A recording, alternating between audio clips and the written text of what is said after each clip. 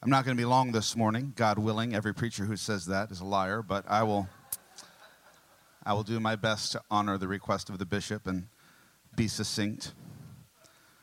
So forgive me if this is a little bit stereotypical, but I just want to bring out three quick things from this text this morning.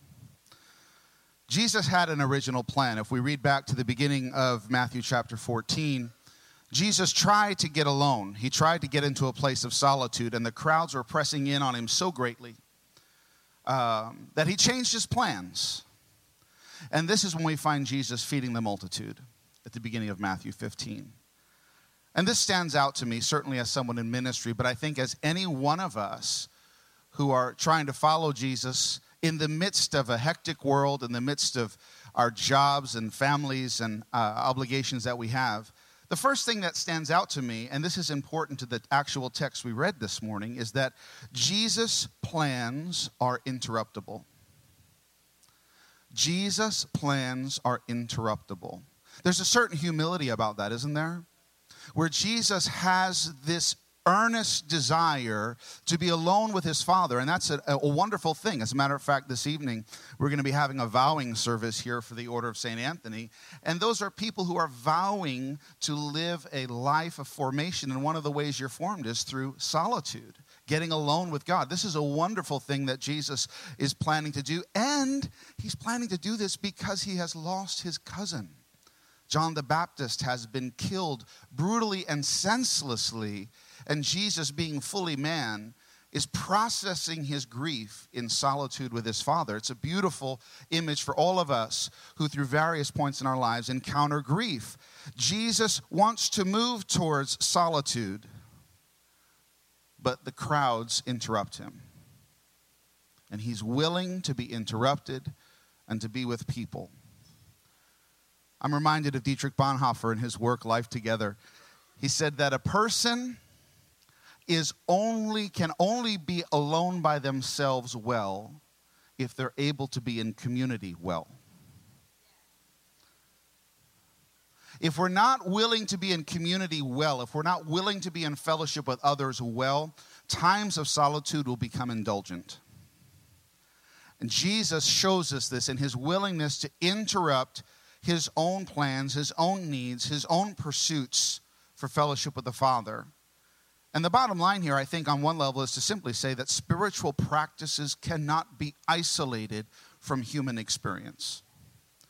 We cannot isolate our prayer. We cannot isolate our study. We cannot isolate our fasting. We cannot isolate these various disciplines and pursuits from the reality of human experience.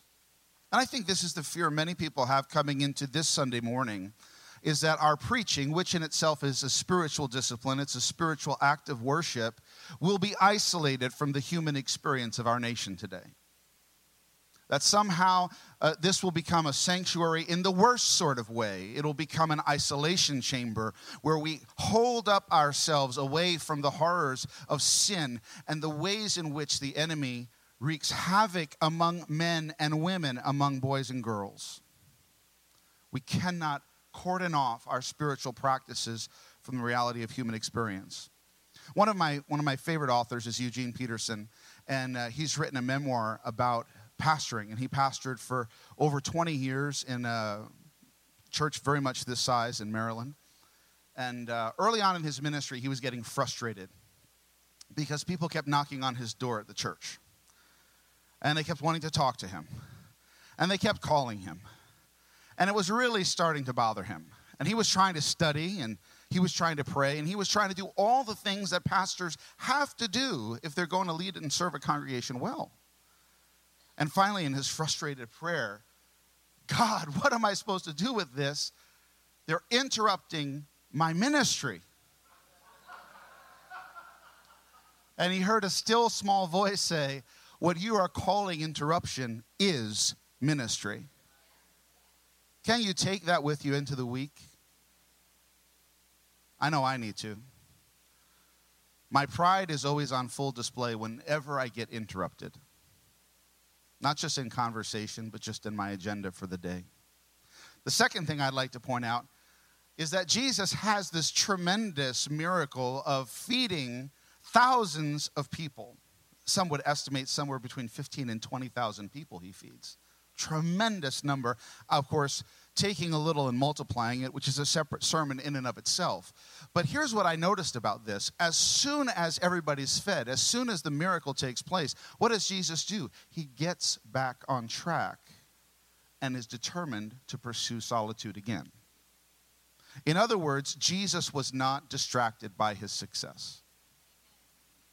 I think sometimes we can be so keen to celebrate our wins. We can be so caught up in the moment where something great and something good happens that we forget what the big picture is. We forget what we started doing in the first place. We get off course. Jesus is so beautiful here because he does an amazing thing, and he denies himself his own need for solitude with God, and he takes his time to be with the multitudes, and he ministers to them, and he doesn't push them away, and he loves them, and he provides for them, and he does so in miraculous, supernatural ways, at which point I'd be signing autographs. Right? I'd be out there in the lobby shaking everybody's hands. Yes, these are the hands that multiplied the bread for you.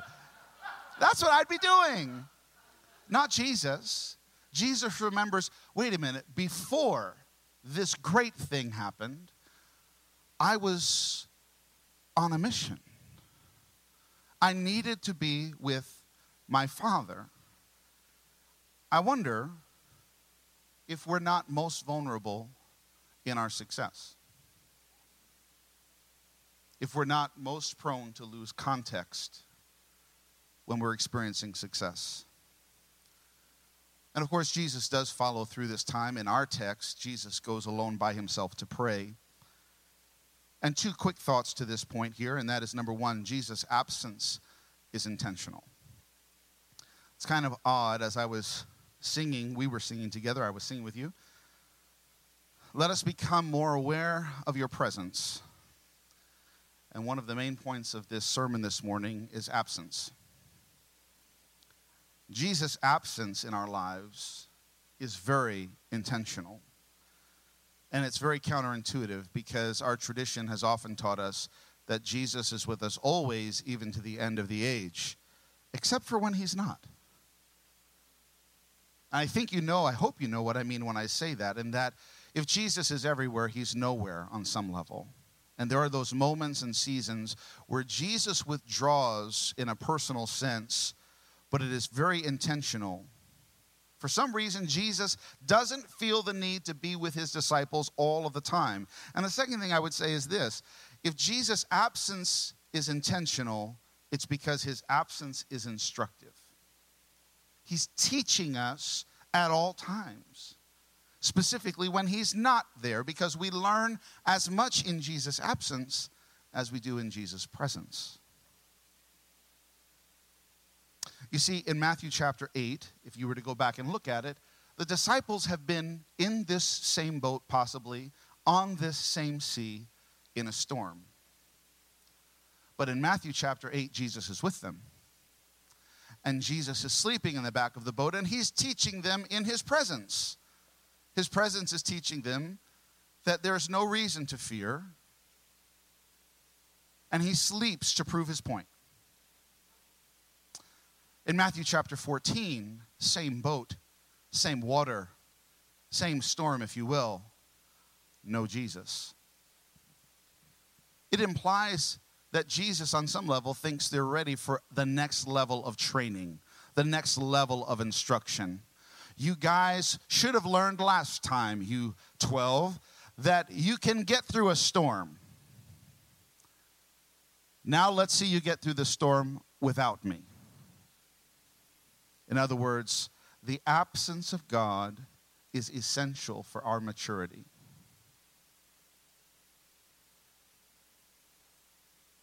If you're a parent, you know that I'm telling the truth. And as a matter of fact, it's scary for the parent, but not the child, right? When you're not with the child, my son is back home in New York right now. He's 19. Can you feel the fear coming off of the platform right now? I have a 19-year-old son 1,500 miles away, and I'm not present to him, but I am. He's growing up as I speak this morning. So Jesus' plan was interruptible. Secondly, Jesus was not distracted by his success. And lastly, Jesus was not in a rush to fix his disciples' problems. Chrysostom says it this way: he did not come quickly to the disciples' rescue. Can somebody say, I know what that's like? He was training them by their fears. He was training them by their fears and instructing them to be ready to endure. Gently and by degrees, he excites and urges the disciples on toward greater responsiveness. Jesus is never in a rush. Even when it's stormy, he's not in a rush. But his delay is not because of his personality. His delay is not because he's spiteful. His delay is not because he's distracted. His delay is because he's a teacher and he can't help himself from being a teacher. He's going to teach us in his absence, but he's going to teach us in his delay. And the delay will mature us. The delay will train us. He will use all things for our good, including our fears. Including our fears. And our fears train us to be more responsive, Chrysostom says. I never saw this until this past week, but we know famously Peter says, Lord, if that's you, command me to come out of the boat, and I'll come. And he comes out of the boat, and, he sinks down, and Jesus picks him up out of the water. He saves him. And you notice the storm doesn't stop until they get back to the boat, the two of them. That is, if Jesus is making a point, here's the point. We know he can walk on water, but he doesn't stop the storm. He's willing to walk on stormy water, not a swimming pool water. And when he saves Peter out of the stormy water, the whole walk back to the boat is in a storm. Many times we'll ask God to help us, ask God to save us, and we think that because the storm hasn't stopped, that he hasn't rescued us. The storm is still raging. He's just bringing Peter back to the boat. The fact is, each one of us in this room, if you're in a personal storm or if one is coming your way, here's what we must take from this morning, and that is we need Jesus more than we need the storm to cease. We need him in our sinking, because in our sinking, Jesus is teaching. I was talking with Dr. Green about this text this week, and he sent me something that he had worked on. And J.H. King, who's somebody I've never heard of, but he's a Pentecostal theologian and writer from a long time ago, which is 100 years for Pentecostals. It's just a joke. I am one. This is amazing, though. This really is amazing. He said, our experience of God must be crucified. Our experience of God must be crucified, because we will find the ecstasies of joy, the peace of heaven so sweet that we begin to feel that the experience is essential to our living faithfully. In other words, if we're going to be faithful, it's because the storm has ceased and the waters are glassy. He goes on to say, we shall come to the point where God will lead us away from these ecstasies. Most churches aren't hearing this morning, that God's plan is to lead you away from your ecstasies. Why? Look at this. And as a result, we shall sink deeper into him.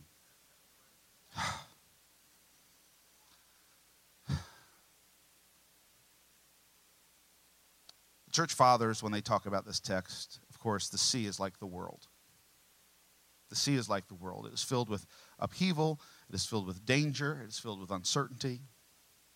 And they even liken this, and I wish I could remember the person who said it, They likened the fish of the sea to humanity, but in this specific sense. They said the fish of the sea are like men devouring one another. And I think this is something like what we're seeing in our headlines the last 48 hours. We're seeing humanity's fallen, almost animal instinct for self-preservation at the expense of another. When we look into the face of another person, and rather than seeing the image of God, we see a threat to our well-being, we are surely in the grips of evil. And I find it interesting that this tumultuous sea oftentimes is glassy on the surface, and it's raging underneath. There's a riptide in American culture that no amount of success, no amount of financial advance can eliminate this current that will pull us down in ways that are destructive and ultimately kill us, as we saw, unfortunately, yesterday. Christ have mercy.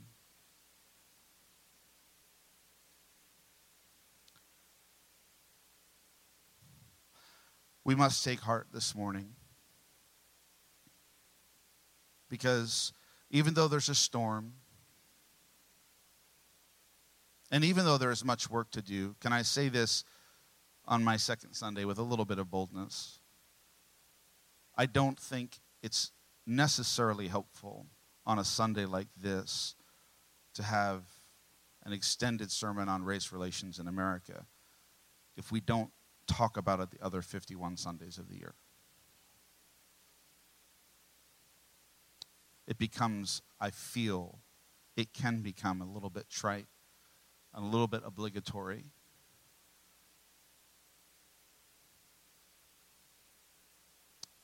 Something needs to be said. Not everything can be said.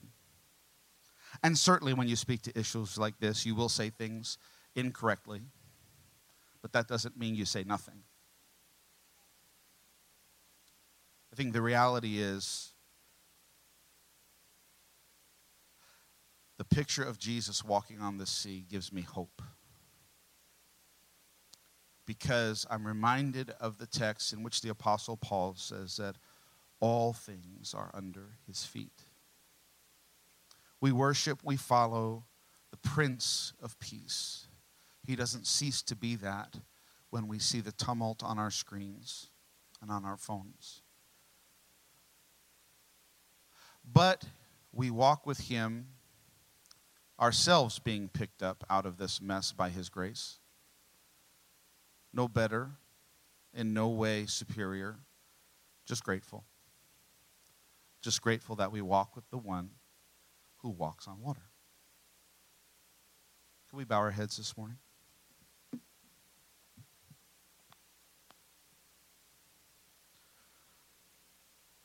I think it would be appropriate, rather than for me to say anything else, or even for me to pray publicly, if we could just spend a couple of moments praying like David prayed. Search me, O God, and see if there be any wicked way inside my heart. I don't trust myself to search myself. I invite God to search me. My own biases and my own inclinations towards self-defense will not help me this morning. Lord, may we open our hearts to you. Come and search us, we ask.